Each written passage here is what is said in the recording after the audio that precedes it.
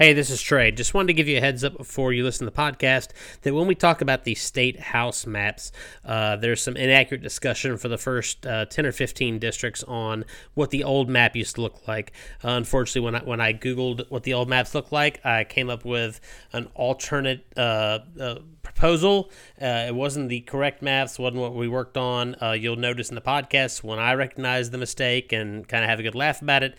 But just wanted to pre-warn you when you get to that point. If something sounds funky, it's because I had the wrong maps and I'm dumb. So hope you enjoy the rest of the discussion between me and Nick Storm on redistricting.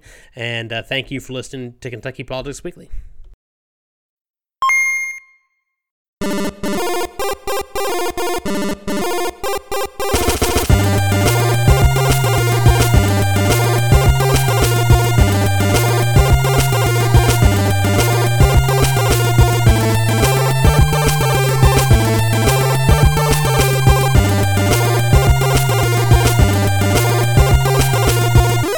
It is January 6th, first show of January 2022, and you're back on another edition of Kentucky Politics Weekly. I'm your host, Trey Watson, and it's a snowy Wednesday or Thursday out there at the moment, and we're supposed to be joined by three guests today. Unfortunately, one of our guests had to take care of childcare issues due to schools releasing early, so we're down a man, but more than able to cover the work of two men.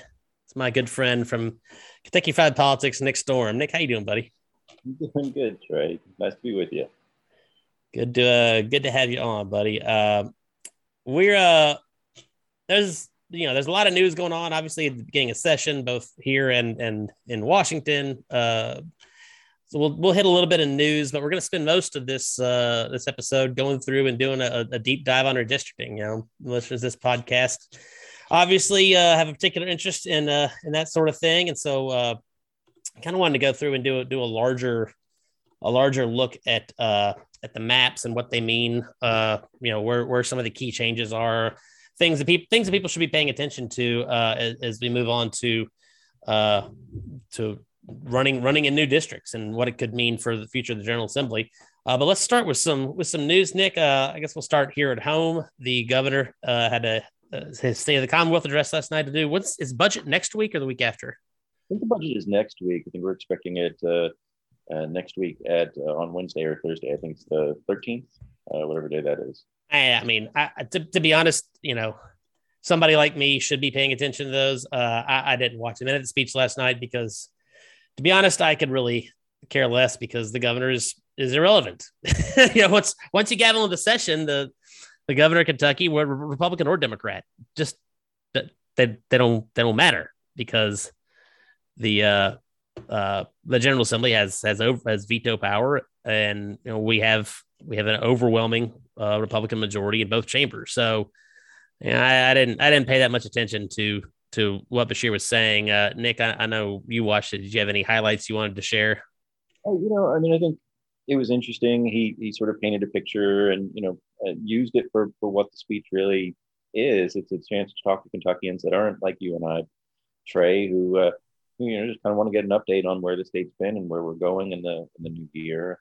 He said he didn't want to draw the state to the left or to the right. He wanted to continue down a path forward. Which I did see that. That's he's a very partisan governor. I always say he's Matt Bevin in a Mr. Rogers mask. It is interesting though. I mean, for purely political purposes here, you get a chance to talk to average Kentuckians that aren't in the weeds all the time. And I think for this speech, he probably hit the marks he needed to. But honestly, though, Nick, how many people that aren't in the weeds all the time actually watch this thing? Well, that's a good point. I wouldn't be able to tell you. But at the same token, how many people are paying attention to redistricting or most of what we dive into? That is true. Which maybe that's the shame of it. But yeah, I mean, I think he did what he needed to do. It was rah, go team. And now we'll get to next week and he'll put out a budget proposal, which unlike in years past, that probably won't make much of a difference. Once that budget proposal hits, the legislature will do whatever they want to do, and Beshear will be on record asking for them to do something different. knowing that that's likely not going to happen. Yes, it is. It is unlikely to go far. um, in national news, Nick, and this is not something I particularly care to dive deep into today for reasons I'll get into, but today is the 1 year anniversary of the January 6th. People call it insurrection. I prefer the term sacking of the Capitol. These people were never going to insurrect anything, but they did go in and pillage. So I prefer the term sacking of the Capitol. I have a real. It gives me an icky feeling watching the way that it's being covered today, Nick. Dude, last I checked, we don't have it's not like a national holiday the day that the Civil War began or ended. Like, this is not the sort of thing that in America we have ceremony and pomp and circumstance for, and they're treating it. Democrats in Washington are treating it as if it's, CNN's got, like, I saw described today as like a Super Bowl halftime show set in the rotunda. Biden and Harris both gave big speeches today. Like, I don't understand the way that they're handling this anniversary. The only prism to me that it makes sense in is that they're politicizing it, which they swore that this is all January 6th commission. All this is about getting to the truth and protecting our democracy. It doesn't appear that way. It appears like you're politicizing it. Well, look, I agree with you. I think Democrats are politicizing the issue, but I also believe that we're doomed to repeat history if we don't acknowledge it and study it and know what it is. And I think that there's a place and a time perhaps to say and reflect back 1 year later. Where have we changed, as a country from where we were at a year ago, when, a group of people, some of which with terrible intentions to stop a vote, to kill the vice president and to kill sitting members of Congress, and certainly did sack the Capitol. It was a terrible day in American history, and I think we should acknowledge it and make sure it doesn't ever happen again. And some of the way that we do that is by talking about it. But I agree, you can cross that line and it becomes politic, and you can probably incite more of the same. Over that line. I'm worried about them turning, inciting people who are already still refusing to believe. I'm worried about them inciting those people by turning the people who have gone to jail or the Babbitt woman, turning them into, in the view of idiots, into martyrs and overemphasizing it. And I feel like they likely are egging on, whether intentional or not, they likely are egging on more action from these people. And listen, nobody's been harsher on the president or on these people on January 6th than I have. I mean, I've paid at least some level of professional cost for speaking out on it. But I'm happy to do it because it's the right thing to do, is to speak out on it. But that doesn't mean that I also have to have some sort of weird ceremony to commemorate the day. It gives me an icky feeling watching the way that they're presenting it today. Sure. And, I think what's interesting too is we saw a comment from Senate Minority Leader Mitch McConnell today, recognizing... Please, Nick, Republican leader is the correct terminology. That's what we prefer. Unless he controls the majority, then it's majority. Yeah, then he's majority leader. Otherwise, he's Republican leader. So, no nomenclature is important here, Nick. Exactly. Well, he also called it a disgraceful scene, and also reflected 1 year later and says grateful for the brave men and women protecting the Capitol, but also said the same thing you're saying. It's stunning to see some in Washington, those Democrats trying to exploit this anniversary along partisan lines and for their own goals, and that we should unite. What I think is interesting in his comment and commentary too is the not putting into that comment anything about President Trump. It's all Democrats are bad, reflecting on the day, and those that protected sitting lawmakers and protected the building, but nothing really about all the other circumstances surrounding that. So I think it's interesting. I would expect that type of a comment from Leader McConnell, but I think it is interesting. Yeah, I think a more useful, a more beneficial use of congressional power on this, since they control things that happen in the District of Columbia, is, hey, create a holiday or something to honor and commemorate the Capitol Hill Police. Like, to me, that if you want to create some sort of ceremony or or pomp and circumstance around today, turn it into some sort of permanent day to remember and thank the efforts, not just January 6th, but all the time of Capitol Hill Police, the people who guard members of Congress, leadership, and the Capitol itself. You know, to me, that's all right. Now you got something that achieves the purpose of reminding people what happened while doing it in a more, more bipartisan, uninflammatory way. Yeah, yeah. Oh, and me as an American, not being a journalist in that moment, watching, I was still working for the U.S. Department of Justice. I was staying in my living room. Yeah, where were you? Why aren't you up there arresting people? Damn it, Nick. Well, I was watching that moment. I could not believe that the powers that be decided to let them take the building. Yeah, I've never thought in my wildest dreams that would happen, and I hope moving forward from now that if anything ever like that ever transpires again, it's met with fierce opposition from the government not to give up government buildings, and let and perhaps risk the lives of our elected leaders. Absolutely. All right. Well, let's get off the news and get to what will probably be what most people want to hear, which is talk about the maps. Obviously, maps are out. They haven't passed yet. I don't see much likelihood that they'll change a ton. So, we're looking at it's more than likely going to be the final versions. I guess let's start with the quickest one, which is congressional. The big news there obviously is the change to the first district in the 6th district. First district going now encompassing Franklin County, kind of continuing the work began by Democrats in '92 to put this weird tail on it and loop it up. And every 10 years, it seems the tail seems to get a little bit longer, and before long, the first district will end up in Kenton County or something. I'm sorry. This one is, why they don't really need to gerrymander congressional districts to hold them. Republicans have a stranglehold on 5 of the 6 seats. I'm sure they could have carved up Jefferson County, but this one both protects Barr and allows Congressman Comer to keep his home in Frankfort and spend more time in Frankfort while still representing counties 300 miles away. What entertains me is the reaction of both the press and liberals on Twitter yesterday was, "Oh, I can't believe Andy Barr did this." It's like, really? You think that this change is made for Barr? It's like, well, you haven't been paying attention. All right, have you?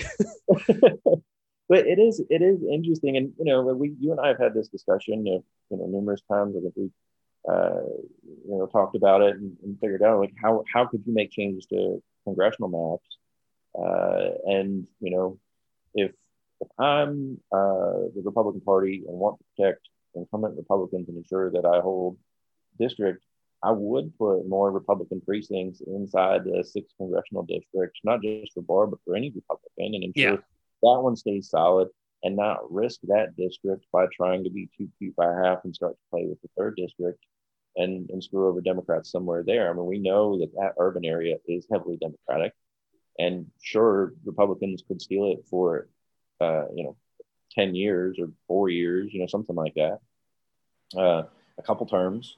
But eventually the number is going to catch back up, and that the 3rd district will always likely be represented by Democrats, as long as the voting trends continue in the way that they are.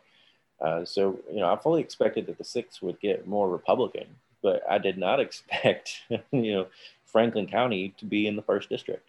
That to me is pretty wild, but I would presume that this map stands, and it'll hold. And I've said all along, I prefer 5 sure thing Republican districts to 4 sure thing, one that leans kind of one that's kind of purple and one that's lean Republican. I'll take the 5 sure things over the 4 sure and 2 leans. Yeah, the one note before we move on from the congressional map that I did want to note that I found amusing is the splitting of Nelson County, where they put noted podcast favorite Don Thrasher into the 4th congressional district.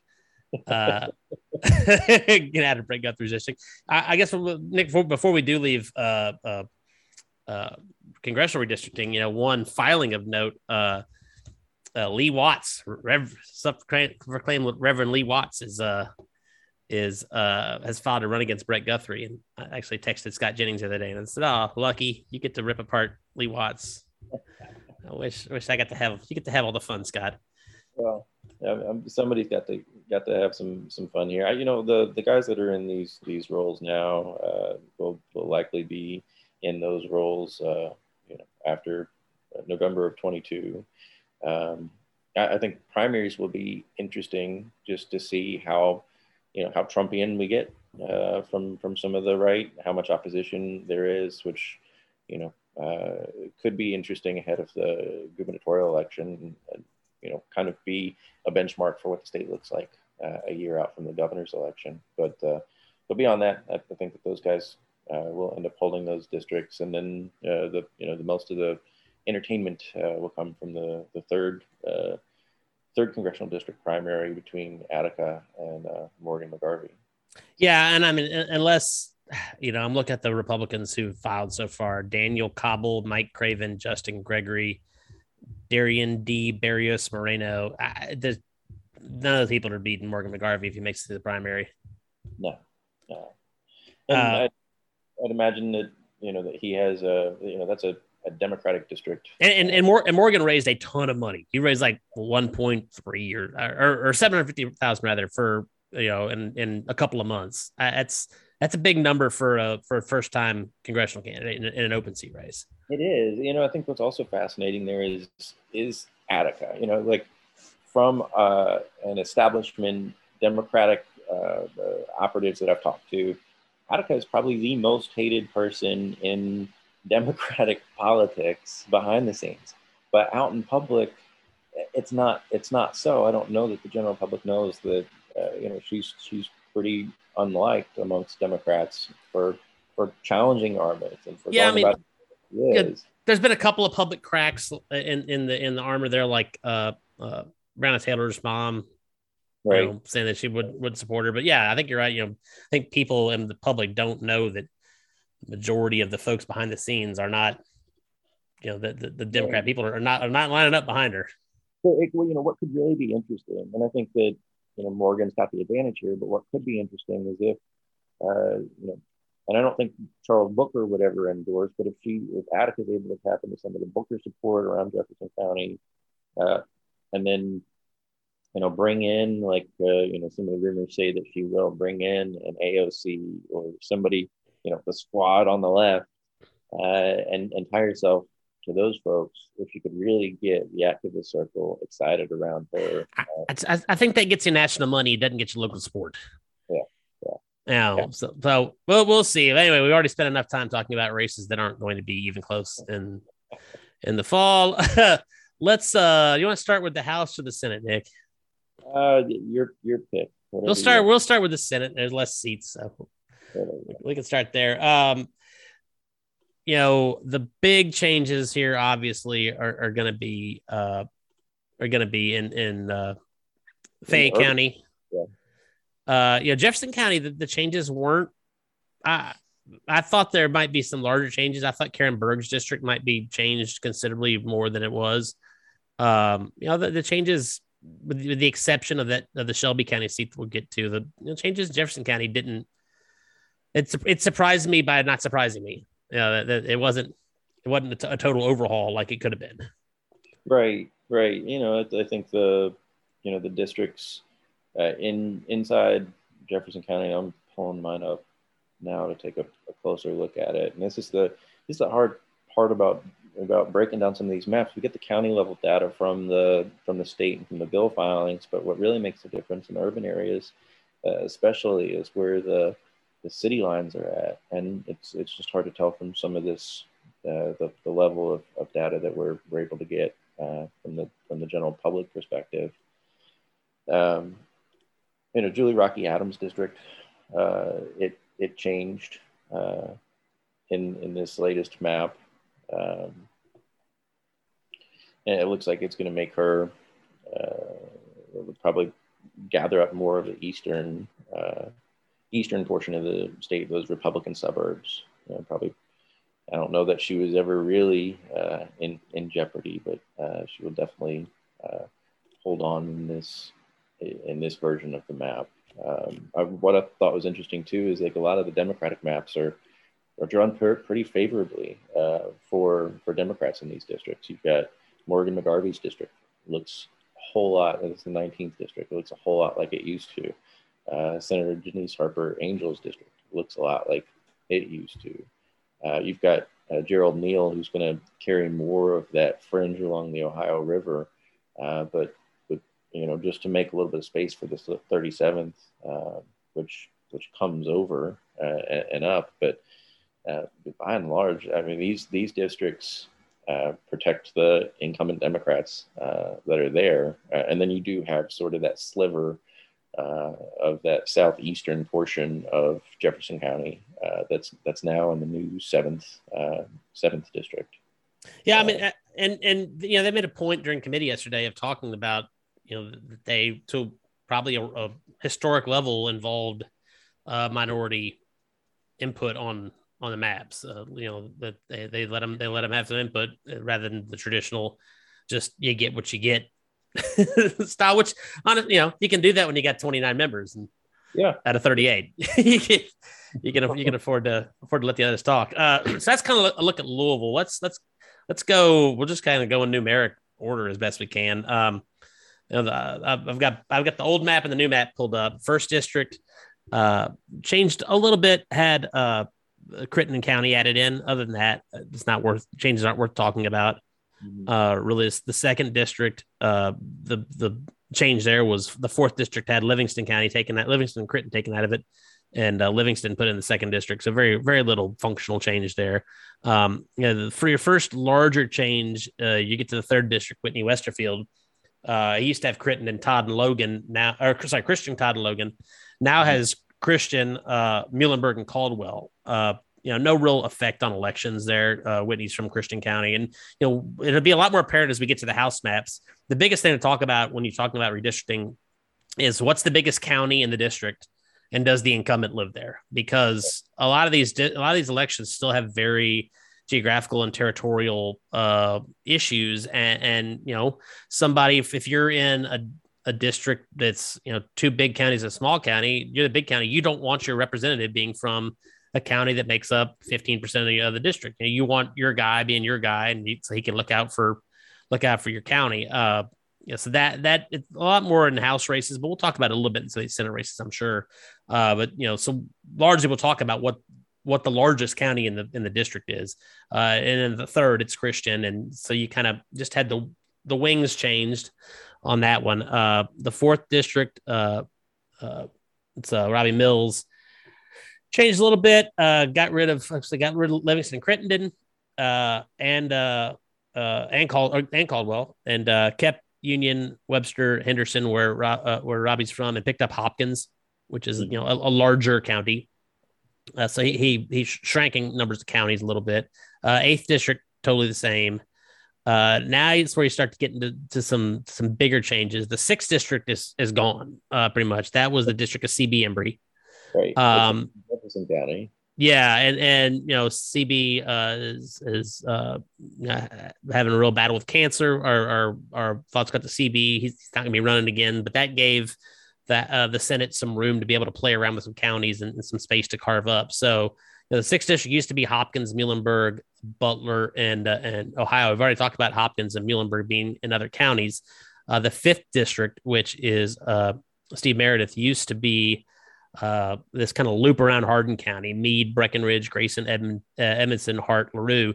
It's now centered in Grayson with Meade, Breckenridge, Ohio, and Butler in it.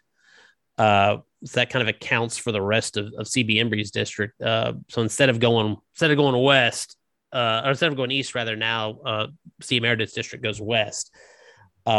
The 32nd, which is Mike Wilson, used to have all of Warren County. Warren County has grown big enough that you're going to have to split Warren County. And one thing you'll see both in the Senate and House maps, there's a prohibition, at least in theory, on splitting counties that have big enough population to be their own districts. But once you can have to split it once, you're kind of, it's Katie bar the door. You can split as many times as you want.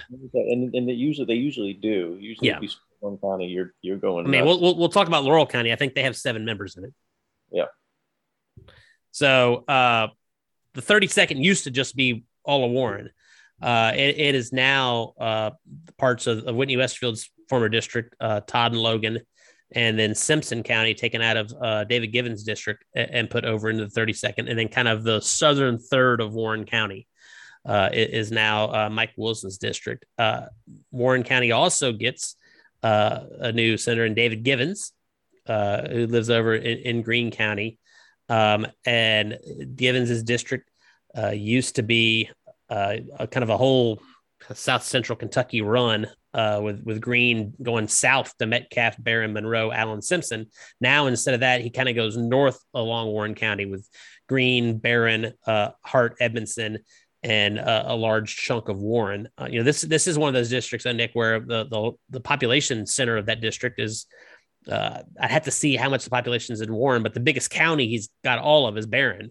Yet he's from one of the smaller counties in Greene. I think Warren is over 135, 136,000 in the latest census. Your ideal Senate district is something like 118,500 and some odd, 514 people, I think. Yeah. So Givens kind of, instead of going south around Warren, goes north and kind of into it. And then the rest of Warren gets an interestingly drawn district that now has Max Wise. Max used to kind of go southeast from Taylor. Max lives in Taylor, and used to go southeast down stretching all the way to McCreary County along the Tennessee border. Now instead, Max goes the opposite direction and goes west. Has Taylor, Adair, which he had before, and then switches over into Metcalfe, Monroe, Allen, and the last third of Warren County. So, like we said, it kind of just switches direction. Instead of headed east, now Max heads west. Right.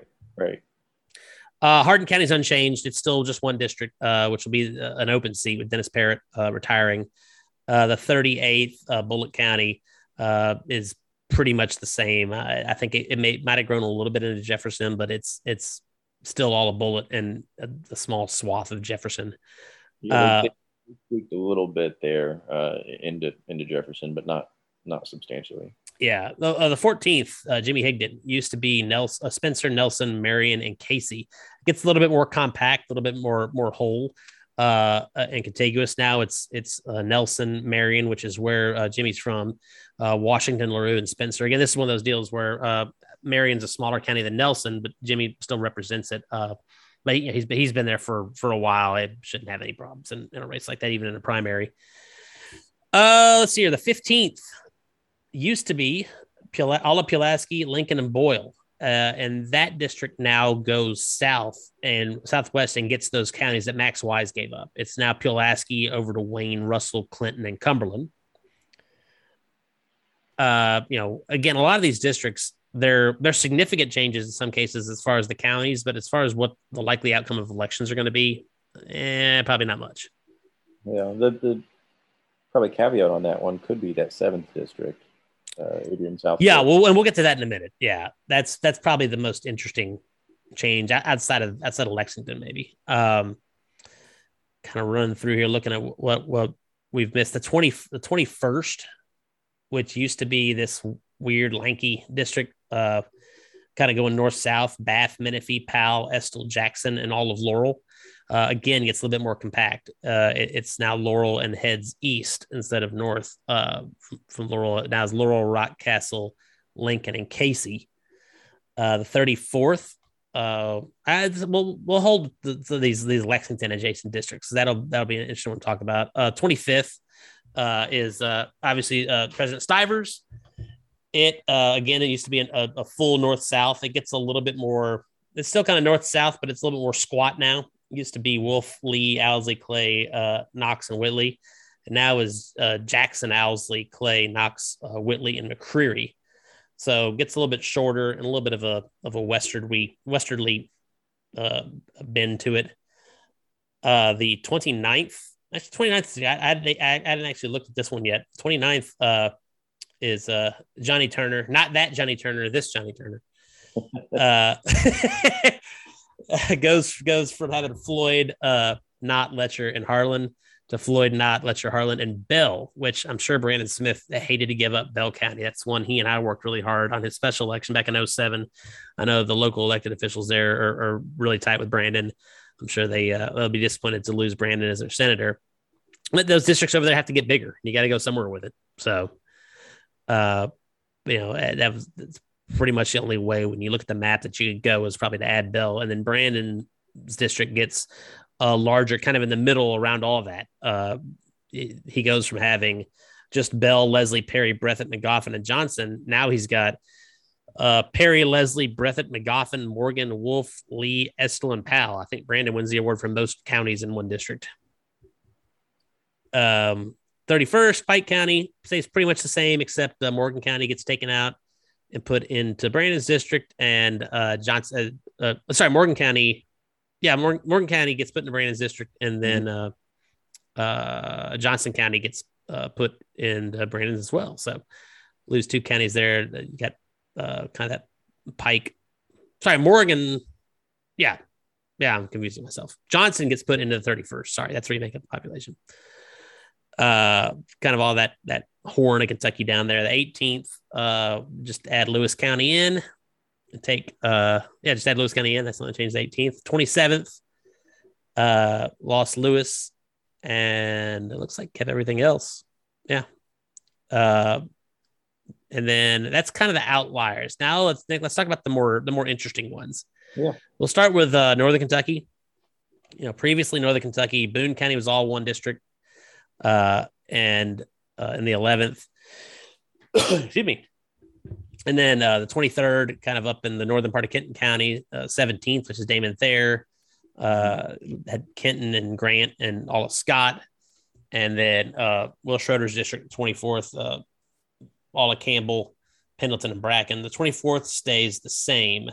Right. But some significant changes elsewhere. The 20th, which was Paul Hornback, was Shelby, Henry, Trimble, Carroll, loses Shelby and Henry. And I guess you can call it a Southern Boone-based county now, where the population has grown, and kind of stretches from Southern Boone down to Franklin. So it splits Boone in two, right. And creates a new district that'll be Southern Boone, Gallatin, Carroll, Owen, all the way down to Franklin County.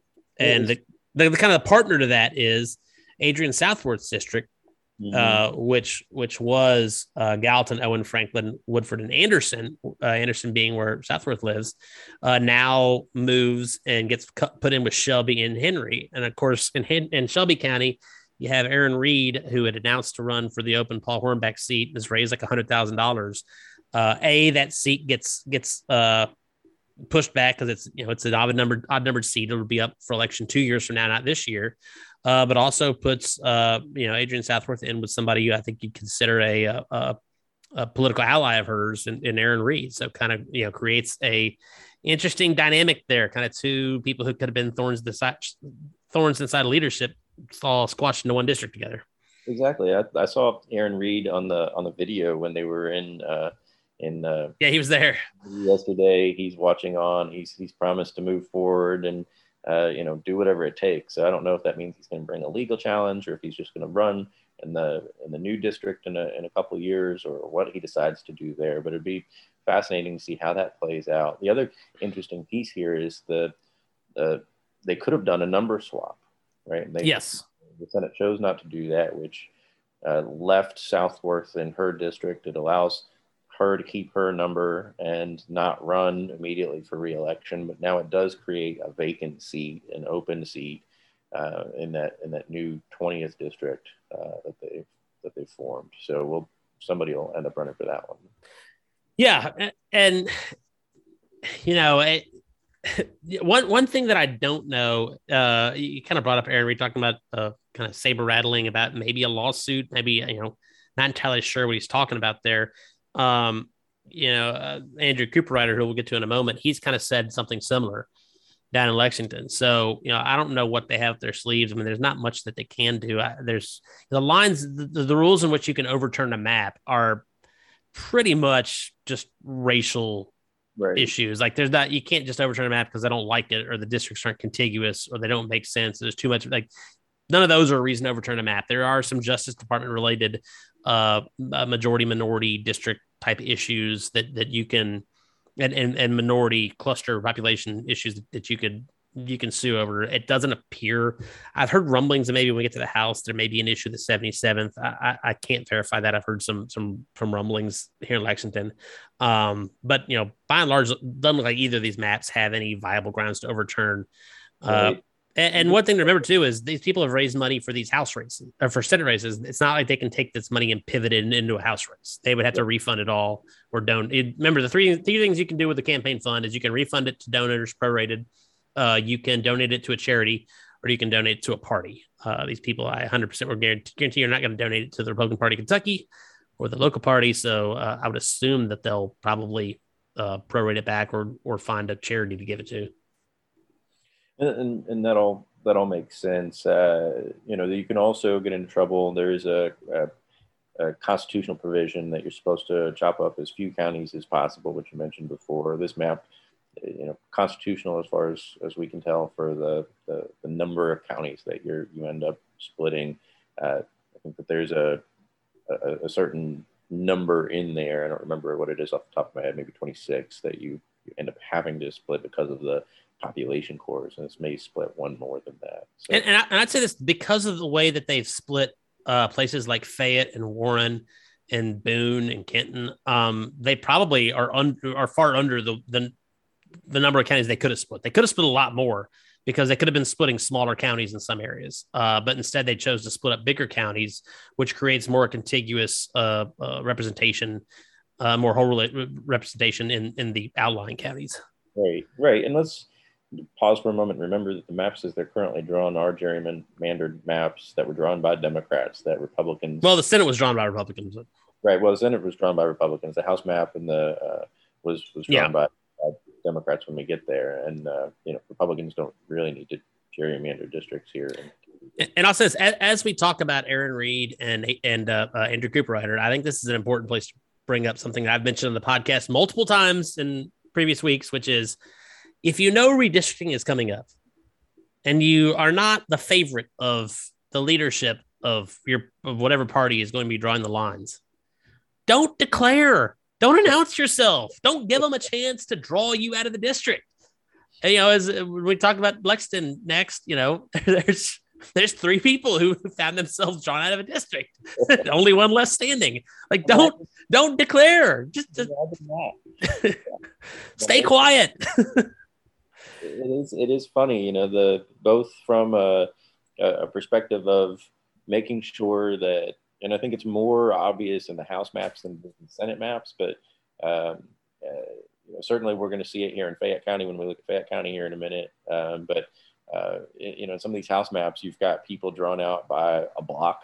Or previous Democrats, that had filed against somebody like, no, we're just going to avoid that challenge this time. Here we go. And so, when you pop up and say, I'm looking at it, you think I'm going to run and you file your paperwork, that's exactly what these guys were looking for. They want to know, okay, how do we craft these districts both so that our guys win and it's the Republican Party that, that we want to see. That's certainly the way that they've drawn the map here.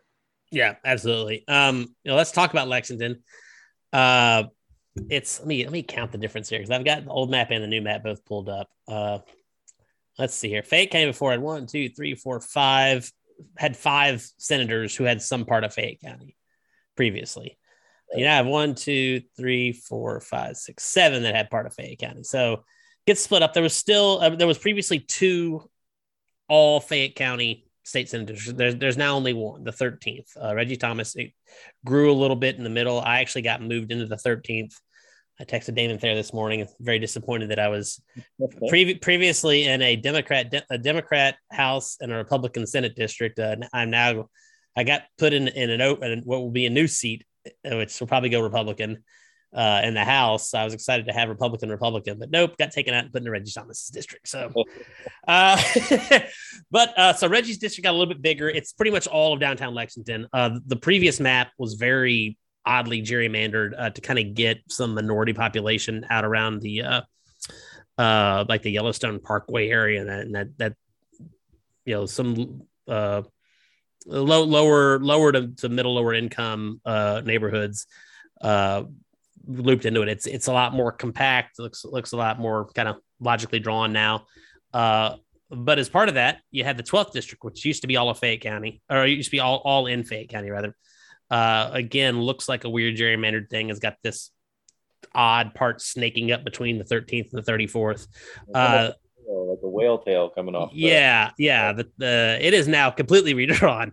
The 12th district now has a kind of a bottom corner of Fayette County that you're going to get if you're familiar with Fayette County, it's got like the Palomar area in it. And then goes out to Woodford County, Mercer, and on down to Boyle. So completely redrawn district going out of Fayette County and over to Woodford. The good news on that, I believe that has Keeneland in it. So you now have Keeneland in a Senate district with Woodford, which from representation of the horse industry standpoint makes some sense. But that is the district where Amanda Mays Bledsoe, Lexington City Councilwoman, has declared. Ross Mann, a Lexington lawyer, is declared as a Republican. Andrew Cooper Ryder is declared as a Republican, and you have Paula Seitzer Kissick as a Democrat. There's only one of those people left in that district, Nick. It is Amanda Mays Bledsoe. And unlike the congressional map for state house and state senate districts, you have to live in the district.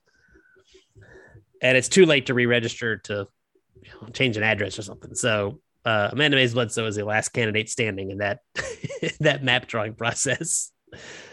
It is so interesting. And that seat was held, 23 years by Alice Forgy Kerr. Yep. And I mean, it's not that seat anymore. It's totally completely changed. And if you look at the map, there's actually very little of the 12th still in the 12th because the 22nd has always come up a little bit into Fayette County. And the part of the 22nd that was in Fayette County is now in the 12th. Split to the 12th and 17th. Upper lip of the 22nd. Yeah.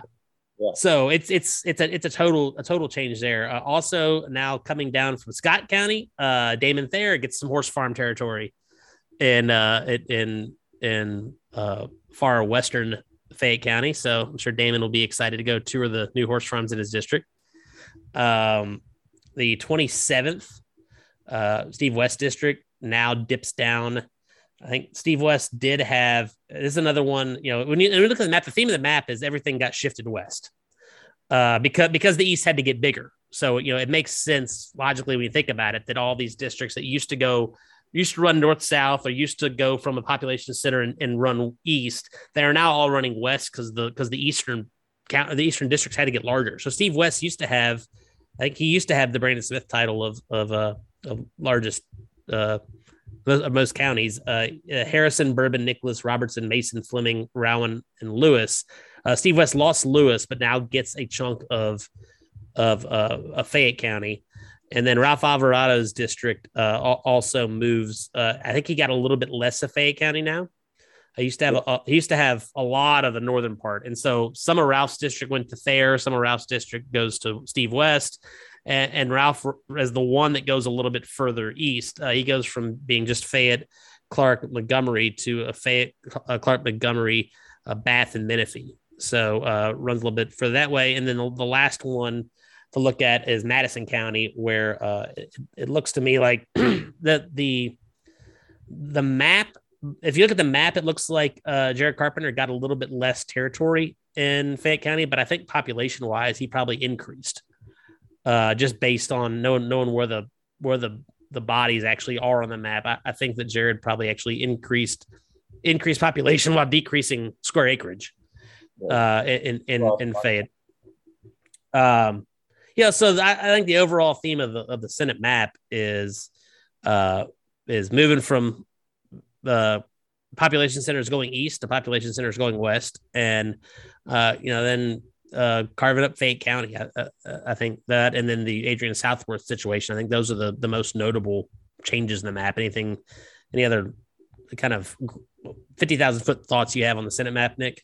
Yeah, those were the big ones. Initially, when this was rolled out by Senate President Stivers, they were very proud that they didn't put any incumbents together in their version of the maps. Yeah, and that is notable because there's definitely some areas they could have accomplished that. Certainly, and I for one thought they'd take Julie Adams like all the way out into Oldham to get her a lot more Republican district. Julie has proven herself very capable of winning elections in Jefferson County, so I have to assume leadership felt comfortable with keeping her there in order to keep some semblance of peace with the Democrats. Yeah. So by and large, I think they use their retirements in an interesting and smart way to create a couple of new vacant open districts, and we're able to move the map around and accommodate a growing Kentucky, which is really what we want. We're up in growth, and as these urban areas grow and rural counties lose, you're going to see big geographic areas like we saw out in East Kentucky, and then carving up urban populations like Fayette in northern Kentucky, and a little bit more into Jefferson and some of those Republican precincts on the eastern and southern portions of Jefferson County. So by and large, it looks a little bit different than what I was expecting, but I think they've managed to work within the variable set that they were given, and probably have an outcome that's pretty palatable to Democrats here. I would assume the end result come November is probably going to be a Republican +1 change, potentially Republican +2, but those have nothing to do with redistricting. That has to do with the retirement of Dennis Parrott, and you have to remember Karen Berg won that open seat special election that was held during the McGrath Booker primary. And, I caught some flack from leadership in the Senate because I said on KET the night before that I thought Karen Berg was going to win that election, and it had nothing to do with Karen Berg. It had to do with Republicans had no reason to show up to vote in that primary, and Democrats are going to vote in large majorities to pick their nominee against Mitch McConnell. Put Karen Berg up in an election against really any Republican in that district in a regular election with a regular Republican turnout, she's going to lose that election. So, I do think Republicans are more likely than not to bump the numbers up to an incredible 31 come November. Right. So it'll be a fun series of elections to watch. I'll be anxious to cover those open seats as well. Absolutely. All right, let's talk about the House map. I guess again, Nick, I have very little. When you run campaigns in Kentucky, it's funny. I've always living in Lexington. I've always basically said I've taken the approach of I'll run 119 counties. I'll go find somebody to do Jefferson for me because I don't understand the geography. I don't know it. I don't have the time or the bandwidth to learn it. So I just, I'm flying a little bit blind when talking about the maps in Jefferson County. I'll kick it to you in a second. What I will say is that the House did do what I did say, and I started saying when we took the majority in 2016, when you redraw the maps, go get the NAACP and have them help you draw them, because nationally the most successful entity for overturning state ledge or congressional maps has always been the NAACP. So if you get some buy-in from them, it helps with the potential legal battles ahead. According to the press conference when they rolled the maps out, it seems like they did that. But Nick, what are your thoughts on what they've done here with the House map? It's interesting. I'm having a little bit of a hard time on my laptop pulling both of the House and the current House and the former House maps together at the same time. But as I was saying before, the districts in Jefferson County specifically are pretty gerrymandered to help Democrats win. You see, kind of big snaking districts in the southern. Without knowing geography, the districts look like they make a lot more sense on the new map. Like they're more compact. They are certainly more compact. It's not a constitutional requirement. It's not making a county compact. As you said before, you have to sort of weigh into consideration both the Kentucky Constitution about the number of counties split, and you also have to weigh in, like the 14th Amendment, and ensure that you're not disparaging any voting rights in minority districts. This map creates some minority districts, but that's not a necessity. But you are going to have incumbent versus incumbent. There's two pairs of Democrats and two pairs of Republicans, which are let's talk about the Democrats real quick. Joni, I think the notable changes to me in Jefferson County were Joni Jenkins' district moves to be a majority minority district, which it was not previously, and then the two primary battles, which order are they? I keep forgetting who got paired with who. So we've got Marzian and Cantrell together. Yeah, and then the other one is Raymond and. I'm looking for it here. I had it on the list, and I've lost it when we switched our maps from Senate. So. I don't remember. I can't remember the top of my head who Josie Raymond got paired with.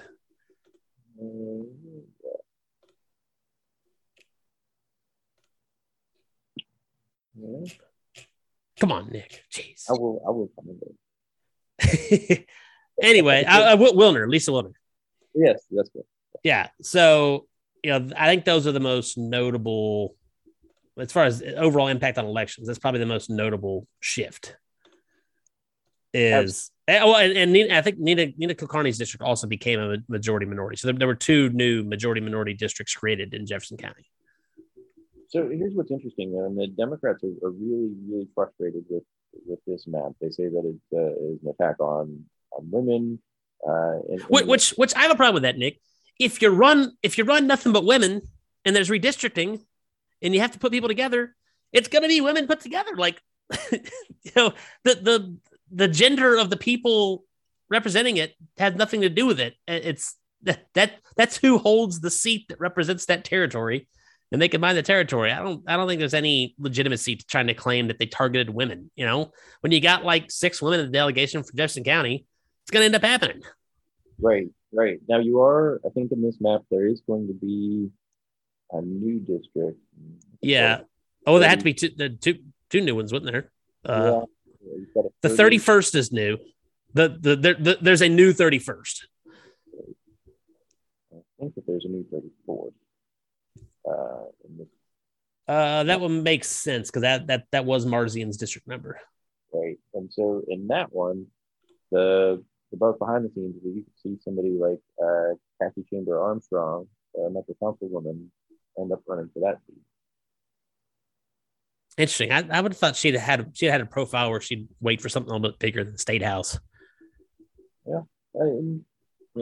We'll see what happens. It's certainly not. I mean, if I were her and I was ambitious, I would stay in the majority in the Metro Council in Louisville and dominate Louisville media rather than go down and be in the minority, getting my teeth kicked in every day in the General Assembly. Sure, and I don't disagree with you. I think that I think that there's a couple things here. I think that Democrats, if they don't run for things, they're never going to come up from the positions that they're in. So you're going to have to be in the minority, obviously, to make an impact. But I do get that logic chain, right? Of like, if I want to be somewhere, I want to be somewhere where I can have an impact and raise my name ID and do big things and get things done. So I think it's all about what it is that she really wants to accomplish. We know that this congressional district that's up will likely be in the hands of whomever wins it for a long time. Yeah. So, this is why all the interest is on that congressional seat. And so from there, what is it that you want? You want to be, you want to be mayor? Do you want to elevate and one day compete and run for governor? Do you want to be a senator? What's the point? Or not point, but what's the angle? Yeah, what's the end game here? Yeah. So. Yeah, I mean, if I'm a Democrat in Kentucky right now, I got to ask myself a lot of those questions because there's not many long-term options for you. Right. And is she an attorney? Do you know? Man, to me, that would be the pivot. Is I'd want to run for a Jefferson County judgeship, but yeah. Well, Given all the, if I can't run for Congress, I can't run for mayor. I think that's the next thing to move up to is a judgeship up there. Because then, honestly, at some point in time, you could potentially pop up and maybe run for attorney general. That's right. So yeah, so that new 34th, that's going to be that sort of Highlands portion of the map. That gives you sort of a geographic idea of what you're looking at in doable there. Look at the numbers now. What district used to be 36? Okay, so that's Jerry Miller. Yeah, Jerry Miller's district got a little bit more compact over on the edge of the county, but that's also going to be now an open seat because Jerry's not running. So just kind of looking at the old map and trying to see if there's anything, super notable. Do you have any other thoughts on Jefferson before we move out of it? No, I mean I think that's the big one. You're pairing off a couple incumbents. Obviously, you're having to do that because Jefferson County is growing. I think there's 730 plus thousand people in Jefferson. Yeah, I mean let's be upfront. Jefferson County was always going to have to get more compact. There was and when you look at where Republican members live, Democrats have heard, well, why do you put any Republican members together? In some of these cases, Nick, some of these Democrat members live within blocks of each other. Right. Like this is not like they snake the district around the county to loop somebody in with somebody else. Like some of these people live within literal streets of each other, whereas the Republican members of Jefferson County, they're in vastly separate neighborhoods. You have people living in the same neighborhood in the Democrat caucus, and that made it almost unavoidable that they were going to get put in the same districts. Sure. There's, if you're going, and especially if you're going to protect your incumbents, I think Jason Nemes, he's in one of those sort of swing districts. His district becomes, in that 33rd, his district becomes a whole lot more Republican. In this map, he kept his portion of Oldham County. Yeah, because Jason goes out to Oldham and has a little bit of Shelby now too. Yeah, so he gets a lot more Republican in this map. So it's very, very much a protection issue here. What I don't know about is where his opponent live. I think Kate Turner, she lives in Oldham County for the Democrat. She's already filed. I would venture a bet that she does not live in the district. I would bet you were going to be correct. I have not looked in, obviously we don't have, or I can't see on this map the precinct level data to see what street she lives on, but I would bet it miss her by a couple streets. Yeah. Just, oops, don't know how that happened. All right, well, let's move on from Jefferson and go down the bottom corner of the state, kind of do what we did before. The first district, largely unchanged. There is a kind of a part of McCracken County that gets swapped around a little bit that were it used to belong in the second district. That part now is in the first, and the part of the first that was in McCracken County is now in the second. So a little bit of a swap there, not a huge change in southern McCracken County. That's actually probably that probably loops my family into the second district now. Just looking at it, it probably takes them out of Rudy's district. The third used to be just kind of all of downtown Paducah. That now is downtown Paducah and then sweeping up into Livingston County. So kind of an interesting change there, dealing with, again, a lot of these rural counties, you're looking at population loss, and we're gonna be getting bigger. The sixth district is the same, except for it loses a little bit of McCracken County. Fifth district gets a little bit bigger in Trigg County. Trigg County actually was one of the counties that used to be carved up funky. Trigg County used to have 3 members, now down to 2. So, that's kind of made more whole there. The fourth district, which previously was Livingston, Critton, and Caldwell, that's one of your incumbent versus incumbent changes. The fourth district got combined in with the 12th. So the fourth is now Hopkins County, which Hopkins County previously had 2 members, had the 15th and the 10th. Hopkins County is now his own district, where the 12th district, which is Jim Gooch, based out of Webster County, used to go up to Davies and McLean. Again, recurring theme from the Senate map, shifts west, is now McLean, Webster, Union, and Crittenden. So that's Len Beckler versus Jim Gooch in that race. Mm-hmm. By the way, no, I had heard a bunch of rumors leading up to redistricting that Graves County may end up being split up because there's already a primary challenger filed against Richard Heath, Kim Holloway, a pretty prominent farming family out in Graves County. I had heard some rumors that they might be looking to split Graves County in two, but that didn't end up happening. What's your call on these Republican versus Republican races? Do you think one of the incumbents drops out before filing deadline day, or is it a? I don't know. I mean, I've heard that Lynn's probably going to run, so that one I think that there'll be a primary, and everything I've read from I haven't talked to Norma McCormick or Bob McCool, but reading the Twitter interaction, it seems like they'll probably still run, both run. So I would assume they'll probably be kept relatively clean races. But at the end of the day, again, this is probably going to be a population battle. That new 12th district, there's not really a strong population center between Union, Webster, McLean, and Crittenden. So that could be a relatively even battle. Whereas the new 97th, Martin, Johnson, and part of Pike, Martin County is by far and away the smaller county of that district. Bob McCool's from Johnson County. So your population center actually is probably going to come from Pike in that race. So it could be up for grabs, but having kind of the contiguous population of Johnson County from McCool might give him just again, from a purely regional standpoint, I would think would give him a slight advantage there. Well, I personally can't think of Jim Gooch without thinking of a pair of panties. No, Nick, what do we got to go there? Jeez, I don't want that image in my head. I mean, for anybody wanting to know about that, just do some Googling. Oh, all right. Kind of moving along. Henderson County, another county that was split up by the Stumbo map, is now whole again. So, as we talk about Democrats moaning about some county splits, far more counties were made whole than were split under this new map. I think that's something important to take note of, that, a lot more counties, because there were some just ridiculous drawings before, Nick. I know some of the map lines in Hardin County were drawn specifically to get rid of trying to get rid of Tim Moore. Scott County was completely carved up because they were trying to get rid of Ryan Quarles.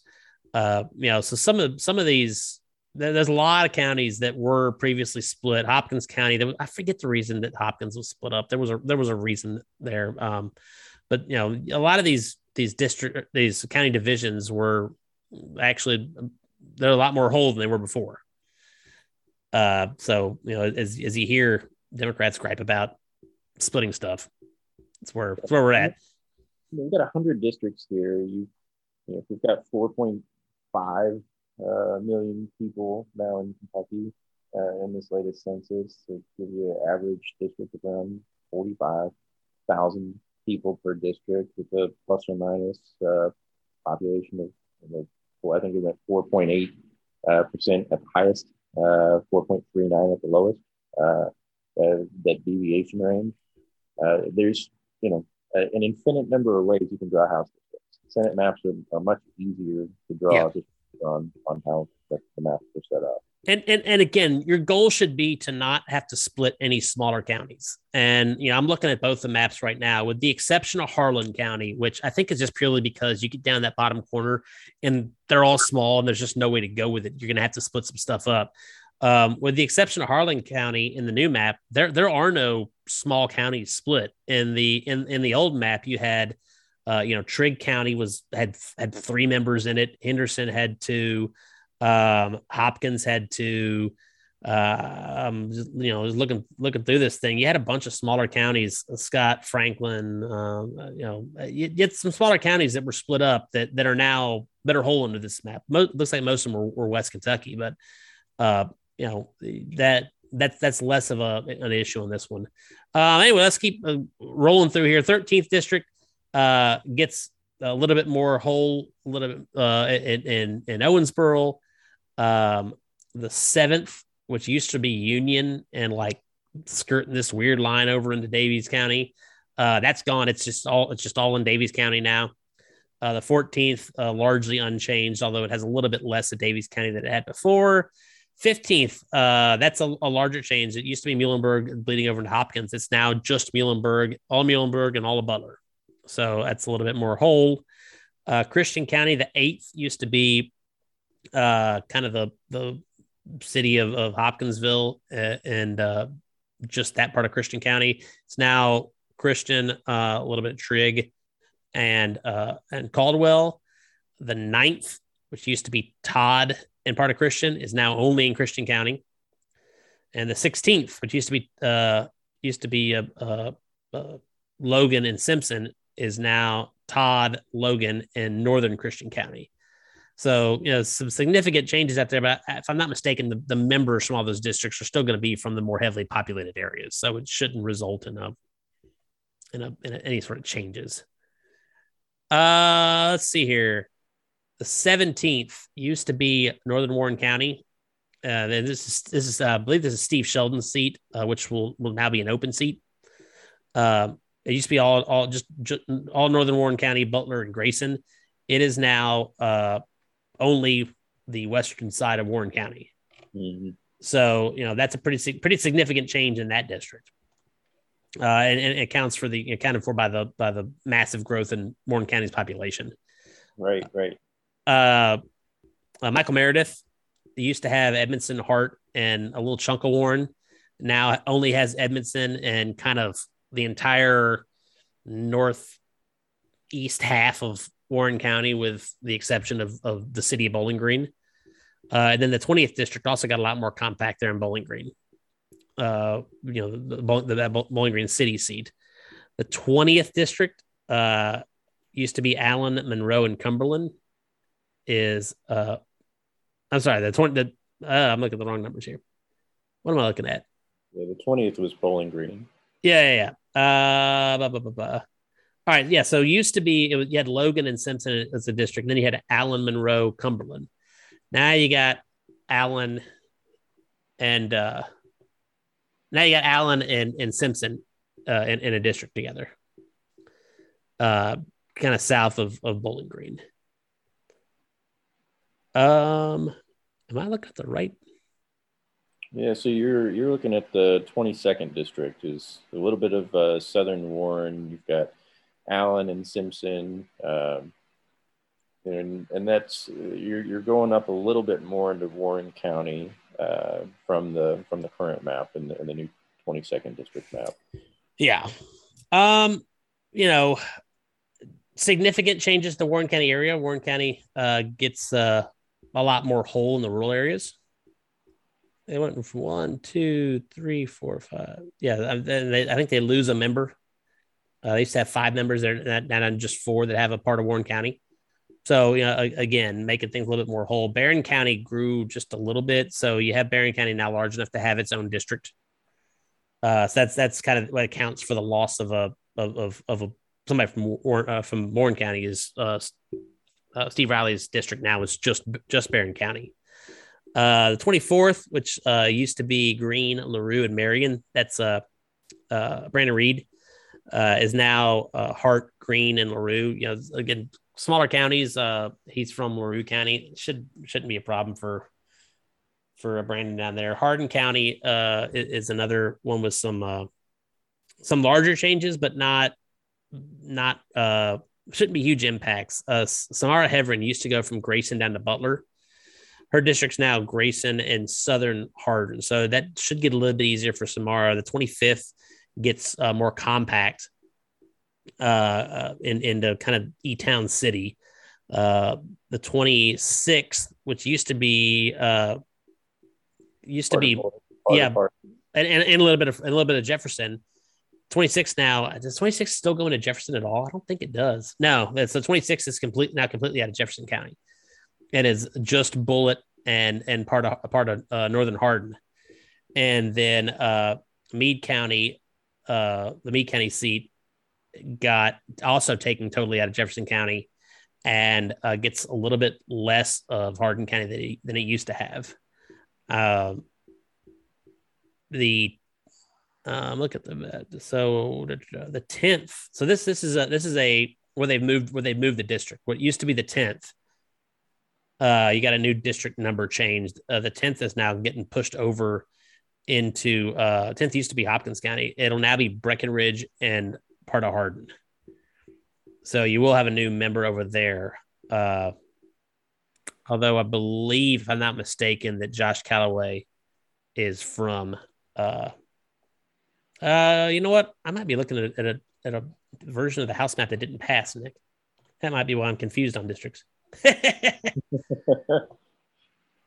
So yeah, and you were right though. The 10th does get moved over into this, and it creates a new district. Well, that used to run. Well, no, because that's what it was before. I think I might be looking at a map that was.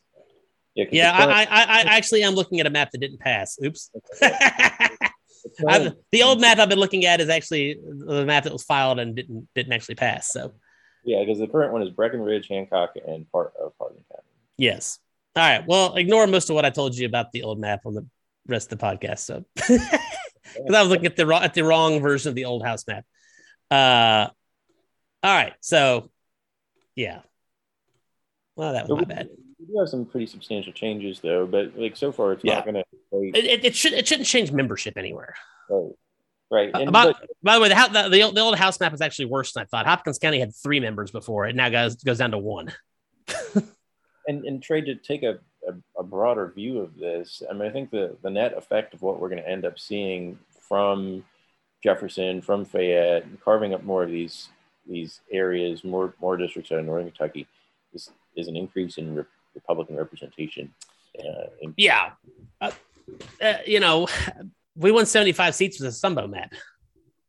And, I've heard predictions that we could end up between 80 to 80. 88 is the highest number I've heard. But, I think 80 to 85 is not outside the bounds of reason. It has nothing to do with gerrymandering. It has to do with we ungerrymandered some areas.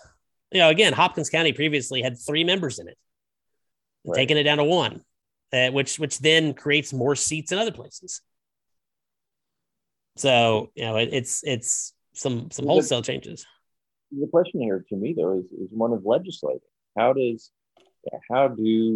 Republicans are already having issues with 75 members get up to 80, 82, 85 out of 100 seats? Now, where's the foil at? The foil no longer is fighting against Democrats in the state house. The foil will be fractionalizing the Republican Party even more than it already is.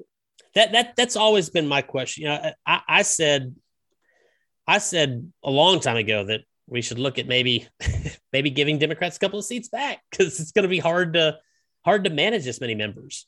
And it will create more factionalism, and it's going to be hard to put together a ruling majority. And honestly, it puts together a risk of having something like what happened in the state Senate years ago with John Eck Rose, where if you have a group of 30 Republicans pair up with the remaining Democrats, guess what? You can elect a speaker.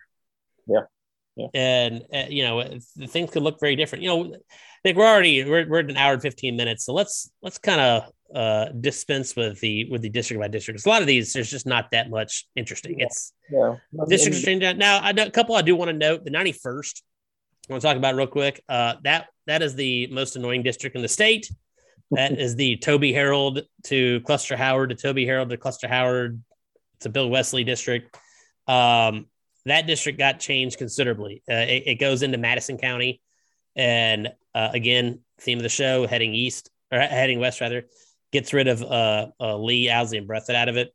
That's a considerable change to that district. Hopefully, it will stop the ridiculous back and forth elections that we keep having there. The 89th, Jackson County, is actually one of the few that runs east now. It used to be Jackson and Laurel. That's the old Robert Goforth district. So Goforth would technically not even live in that district anymore. I don't know. He might, because it still has a little bit of Laurel, but that now adds Lee and Wolf to it.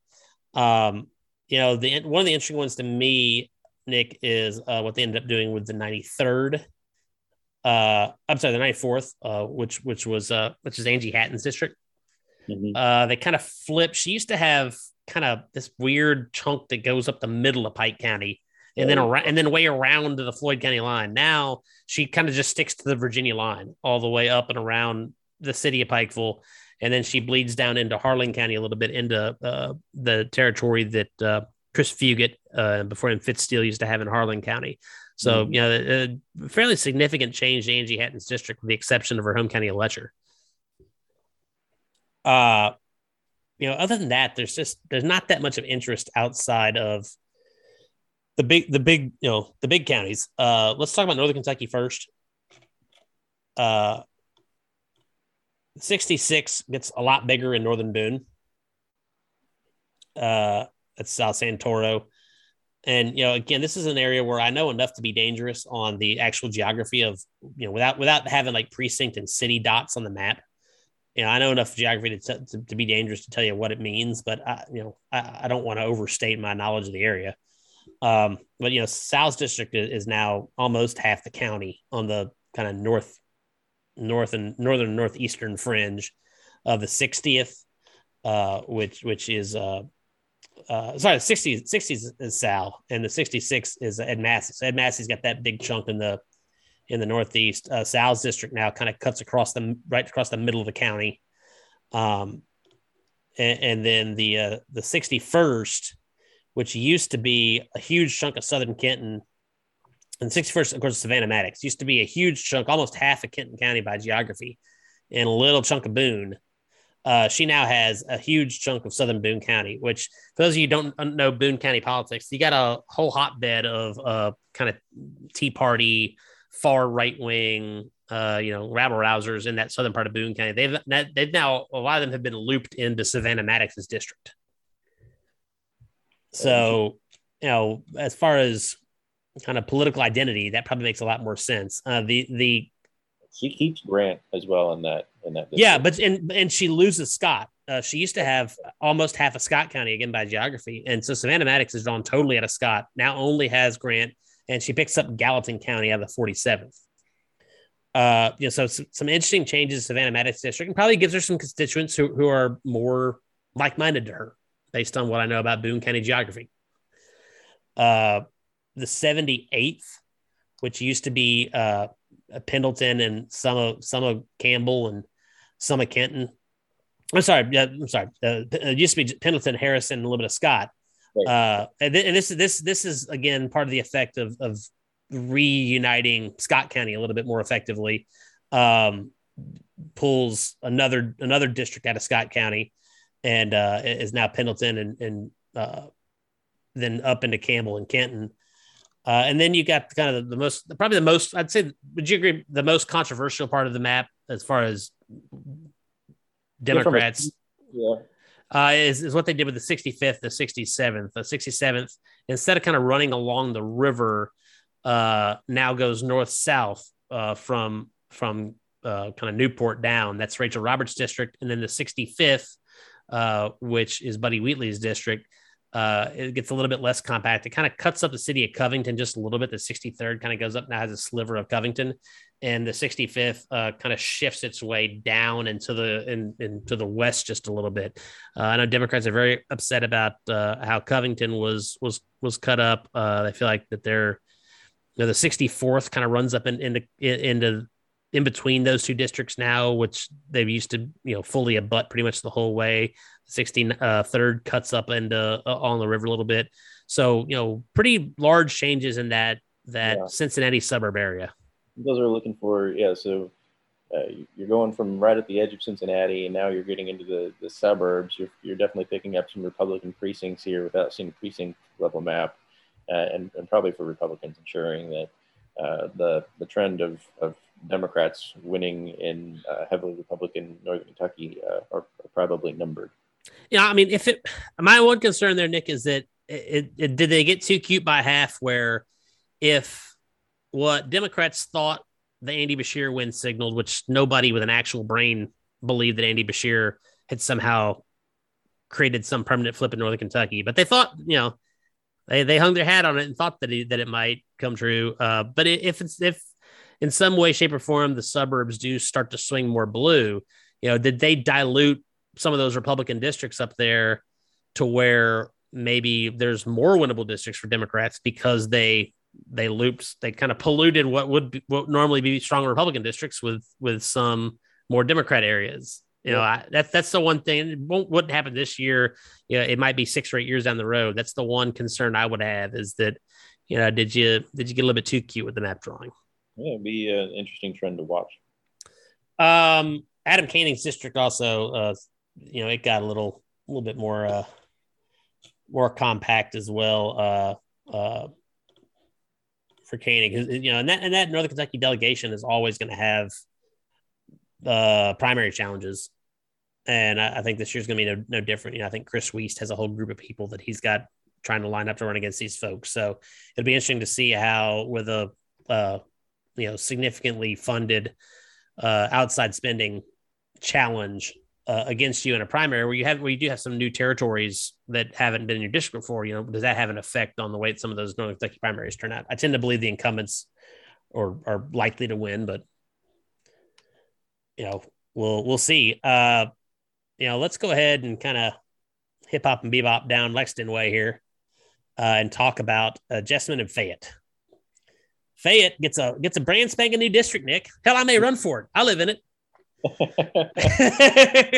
let's start that rumor. Yeah. So the 93rd gets moved up into Fayette County, new district. That's it's an interesting. It looks to me like it probably, again, not looking at the actual lines, but it looks to me like Nicholasville Road is probably the edge of it, and then kind of goes across the county. Looks like probably Manowar is that southern edge over to Tate's Creek. And then Tate's Creek kind of cuts down to the Jessamine County line. Looks to me like that's kind of the southern edge of the little cut up, and then kind of everything going. It takes a big turn then headed down towards the Madison County line. So this is a lot of what used to be the 88th district. The 88th district now, instead of being kind of the bottom quarter, the bottom eastern corner, southeastern corner of Fayette County, now has this little loop that kind of comes down in the middle of the county, which would it shock you to know that the current representative might live there, Nick? And then it goes up, and instead of kind of going south, it goes up and loops all around the northern part of the county. So huge change, the 88th. The 45th stays fairly similar in Fayette County, but now dips down and takes some of the Wilmore area in Jessamine County. The 56th is totally out of Fayette County now. Is only Woodford and Franklin, which and I've actually heard some people believe that they think Franklin, that the Derek Graham seat is at play now because of the way that Franklin County was split in half. That might potentially put that seat at play. The 79th district, I actually think that the 79th could potentially be a district that could be at play as well. Depending on, again, I've not looked at the exact precincts, but depending on looking at some of the stuff that got moved from the 75th and the 76th into the 79th and the 88th, 79th could be something potential. The 75th and 77th, I think, got more Democratic. I think the 76th did as well. 75, 76, 77, all probably more Democratic. But what are your thoughts on the carving up of Fayette County here, Nick, especially the new district and kind of what they did with the Sherilyn Stevenson seat? I mean, this is some mastery of map making here to ensure the Republicans get to play here in Fayette County. I think it's to be expected. I want to see. I'm trying to pull it up on my phone while you're talking. I've got a version of one of these maps, and I can't pinpoint it right now, where you've got like 3 houses from a subdivision they're going to be crossing some boundary. So I think you're going to have some issues like we saw a couple of years ago, where you've got people's mailboxes and other districts and things like that, and some likelihood here for some people to contest some of these maps. I think they'll certainly pass. But whether or not there'll be a court case, I think is to be seen, unless, like you said, there was an issue with some of the civil rights. I've heard there might be concern with the 77th that it might have cut up some minority neighborhoods. I don't know that for sure. It's just something that I've heard here in town. So I don't want to say that happened, but that's something that I've heard. I just don't know enough about the makeup of some of those precincts to be able to say anything definitively. Right, right. And we know obviously Fayette has grown, so Yeah, I yeah, mean, it had to get bigger. It gets a new district, and the 88th gets created. In fact, the 88th actually goes up into Scott County as well. So very, very, it, very creatively drawn. yes, it is. It's sort of a hook to you there. um, I'm just looking to see if there's anything else that stands out to me on the house map. Laurel County gets a whole bunch of members, which it kind of always has. And frankly, though, Laurel and Pulaski, there's so many weird political factions down there. It's almost better for those counties if you have them. You can give those factions their own little chunks of the county that they got a house seat, and they're not in with each other, where they're not going at each other's throats every primary election for a state house seat. Um, here an interesting one, Nick, is Taylor County moves from Taylor and Adair to Taylor and Marion. Uh, that's kind of an interesting swap there, which then makes a different district where you go Metcalf. And this is where Bart Rowland was, so you can play around with a little bit down there. It now goes Metcalf, Monroe, Cumberland, and Adair, rather than Cumberland, Clinton, and Russell being their own thing. And then the 83rd now is Clinton, Russell, Pulaski. I'm just trying to say that it's just, the rest of it just kind of is what it is, man. These districts had to get larger. Again, most of the changes that you see are going to be running from east to west rather than west to east, just because of the tremendous drop in Appalachia and population. Final thoughts on the map. I think that, it to me, it looks pretty fair. The Northern Kentucky thing, I have some concerns as to whether or not it might bite us in the ass 6 or 7 years down the road.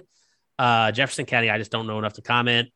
For Fayette, they got creative, but this is, if you recall the first version of the last map, Nick. Remember they had that one district where it was Jackson and Lincoln going across Rockcastle County with literally one side of one street, so it looked like a barbell, like a barbell bench, like you do a bench press. It literally was one side of one street just going across the county. It was a ridiculous map. So I've seen far worse gerrymandering, and I do think even in Jefferson County, where I know there might be some frustration, it is unquestionable that those districts are more compact and less gerrymandered looking. Absolutely, and so that becomes the fight over narrative at that point, right? Like, I think you're going to have some people that are going to be very upset about the Jefferson County map in particular, and maybe up into the Northern Kentucky map. Those two areas of this map seem to be the ones where they play probably more games. But the question then becomes: did they play those games because because they wanted to, or because that they had to do that, right?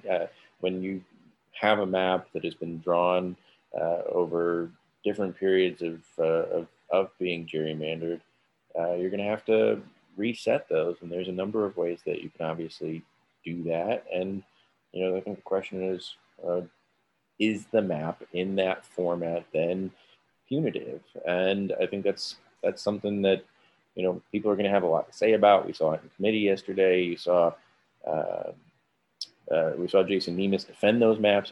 He's a lawyer who's defended the House in their suit against the maps that were tossed out in 2012.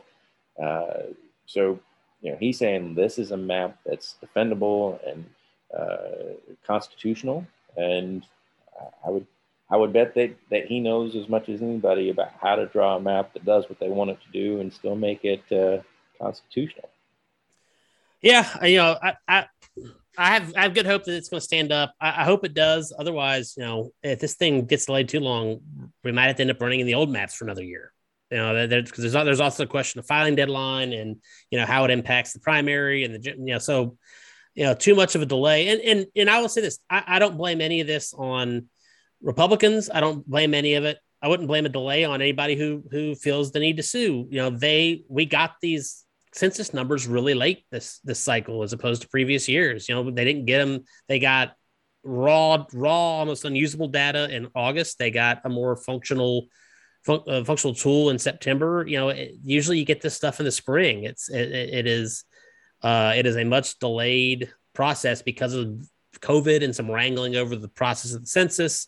Anybody who wants to blame the Republicans for putting these maps out late, don't blame them, man. That the Census Bureau was 8 to 10 months later than they normally were getting these people these numbers, and so it delayed the entire process to start drawing the maps. It kind of is what it is on that front. So anybody who's trying to blame anything on timing and late rollout or late that's a false narrative. They got these maps within the Republican caucus, I think, all the way up until the time that these things were distributed. Yeah, I talked to people after the first who still weren't sure what some of these maps were going to look like. So, yeah.